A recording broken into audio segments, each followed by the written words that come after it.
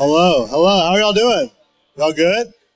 I'm Logan. If I have not met you yet, yeah. Oh my goodness, overwhelming hellos. How y'all doing? Y'all good?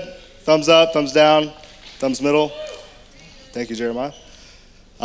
We got like 5 weeks left if you're going to UCA, which it could sound like a lot, but if you mess around and have a Thanksgiving dinner and do a turkey trot, it's right on the corner. Time flies when you're having fun doing turkey trots. that was super random. But some of y'all are trying to finish up hard classes like capstones or accounting 2. Others of y'all are trying to survive walking and jogging. Anybody taking that? Any walking and jogging? Yeah, let's go. I just wanted to do a quick check-in with everybody. But I just want to do also a recap of last week. A few of y'all might have been out for fall break. Understood, I get it. But Emily Free, Justin's wife, co-pastor of Elevation, praise God, she spoke on chapters 9 through 11 of Acts. And she kind of challenged us with a question as what has God purposed you for? And as we were reading through 9 and 11, we looked at the life of Paul, the way that he changed his life and his name from Saul to Paul, which is kind of interesting. You have to go read it to figure out why that happened. And we learned how we can be chosen instruments of God despite our past. So if y'all want to check that out on the podcast, quick plug for the podcast, y'all can do that. But this week we are diving into the next chapter, Acts chapter 12. Y'all can go ahead and turn your Bibles there if you want. But I'm about to pray for us. So if you will bow your heads with me. God, thank you so much for everybody in here. Thank you for your word. Thank you for your Holy Spirit. God, I just pray that tonight it's all about you. It's not about us. It's not about me. It's not about anybody, the lights, the cameras, whatever it is. God, we just want more of you. We just want to leave here knowing more about who you are, who you say you are in your word than what we came in here with. And so, God, again, I just say this, tonight is yours. It's not ours. And it's in Jesus' name that I pray. Amen. Amen. So if y'all have a Bible, wave it at me. Praise God. Let's go. If you don't, you can leave.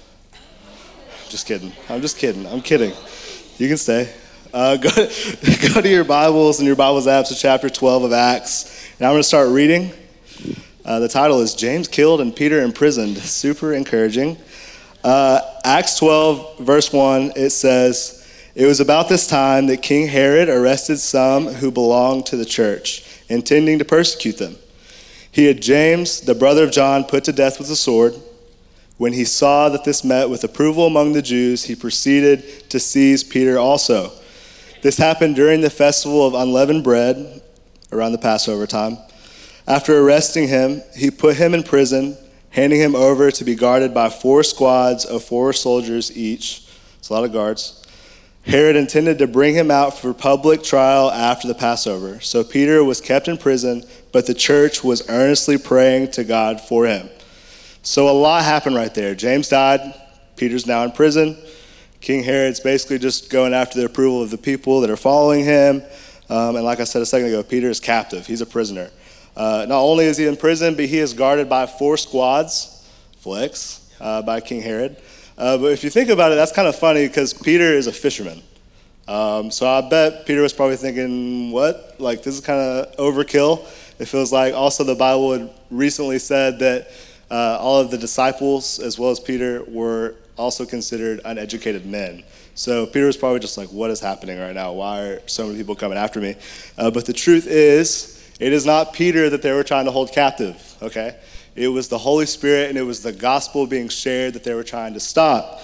And so it seemed to be this ridiculous number of soldiers. That's what they were actually trying to capture. That's what they were trying to stop. That's what the enemy's plan was. And so see, we have to know that back then and still today, there's this unseen battle. There's spiritual warfare. I know that sounds very like spiritual. It sounds like, what the heck is this dude talking about if you don't know about it?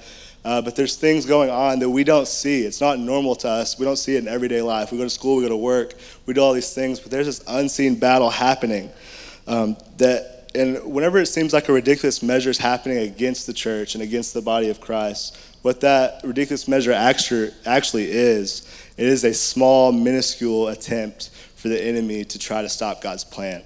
So anytime you're like, man, this is like, I feel like it's attacking the church, like this is hitting us hard. In reality, the unseen, God's move's still going to happen. God's plan's still going to be over the enemy's plan. So we have to remember that. And us as a part of the church, we have to move beyond self-perceived affliction, feelings of persecution that we might feel of ourselves into a belief of grace and transformations for ourselves and for other people that attracts them in, that knows that they can have that grace, they can have that transformation, and we can't get stuck in the affliction and that type of stuff. So my main question for us tonight is, how do we move past affliction and spiritual stagnation in life to then share the grace and transformation God is willing to give? I'm going to break this down. How do we move past affliction and spiritual stagnation in life to then share the grace and transformation God is willing to give? So by affliction, I mean something that can cause you pain, something that can cause you suffering.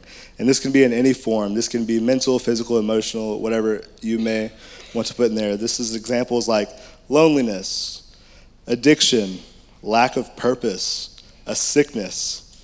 And then by spiritual stagnation, I mean the feeling of not being able to progress in your relationship with God. Examples of that could be unable to hear from God. You're not really hearing God's voice. When you're trying to get in the Word, when you're trying to pray, you feel like it's a one-way street. You feel like there's a ceiling on the conversations you're trying to have with God. And then it could also be like a sin cycle that you haven't been able to get out of. You've been trying for years, for weeks, months, whatever it may be. You've repetitively been struggling with the sin and you haven't gotten out of it yet. It could even be a friend or a family member that you've been praying for, that they would know God, but it hasn't happened yet. It's been years that you've been praying over and over again. But to answer this main thought tonight, I just want to give you, I'm not going to give points. I want to really just do a couple of questions that allow you to reflect and process of what this could mean for you. We're also going to read some scripture just to search and examine us because we want to know, are we living lives understanding the fact that we can't just get stuck in affliction and get stuck in stagnation, but we have to move towards grace from God. We have to move towards transformation that God's wanting to do in our life. Are y'all with me? Praise God. So question number 1, do you believe that God has grace for you? Do you believe that God has grace for you? Man, this story is so much about the glory of God. You have Peter on his journey to share the gospel with people, and it seems like it came to this halting point where his best friend, or one of his best friends, James, had just been killed. Amir, hello, welcome. Praise God. Counselor in the house. Counselor, father, man of the year. But James had just been killed. Peter's now in prison. He's captive. And so, and King Herod's getting praised for this. This is what Peter's feeling right now.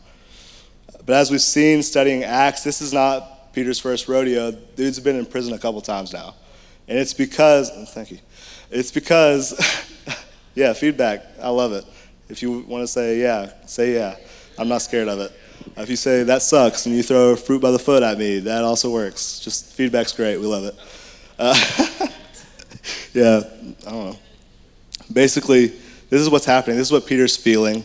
And we know that this is not Peter's first rodeo. We know that because of his boldness and his faithfulness to pray and to praise God while he's been in prison, but also intervention by God himself, he has escaped and been let go out of prison a couple of times before this. But if we think about these things, we can renew our minds in some areas. So I want to challenge you to start thinking about it this way. I wonder if whenever Peter was getting brought into prison, when Peter was getting locked up, if he was really just kind of chilling, like he wasn't messed up about it. This was his third time. And hear me out. I believe that because they chose to leave Peter alive, unlike James, he had 100% confidence that God had his back here too. I bet Peter thought to himself, because the trial it worked out the way that it did and they left him alive, that it was to further God's glory in his kingdom. That was the purpose of him being in prison, not dying. He looked at the prison as a purpose to move forward the kingdom.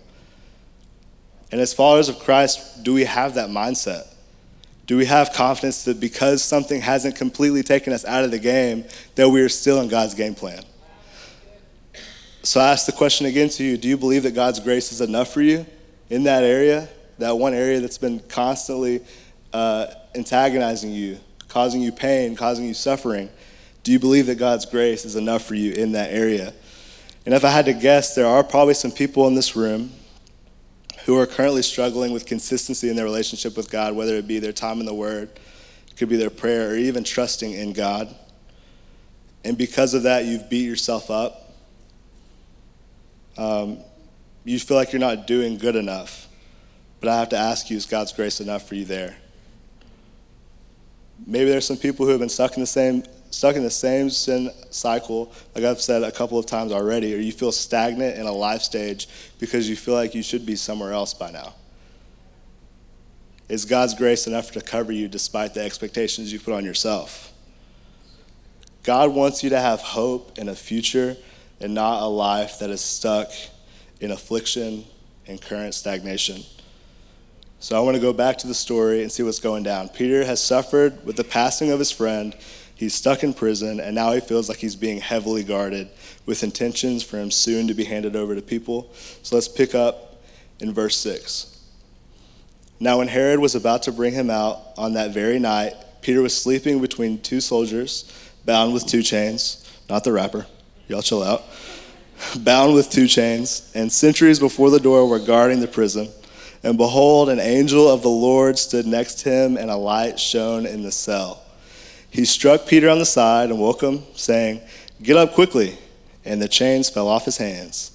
And the angel said to him, "Dress yourself and put on some sandals." And he did so. And he said to him, "Wrap your cloak around you and follow me." And he went out and followed him. He did not know what was being done by the angel was real, but thought he was seeing a vision. When they had passed the first and the second guard, they came to the iron gate leading into the city. It opened for them on its own accord, flex, and they went out and went along one street, and immediately the angel left him. When Peter came to himself, he said, "Now I am sure the Lord has sent his angel and rescued me from the hand of Herod and from all of the Jewish people were expecting." When he realized this, he went to the house of Mary, the mother of John, whose other name was Mark, where many were gathered together and were praying. That was a long chunk. Thanks for staying with me. Question number 2.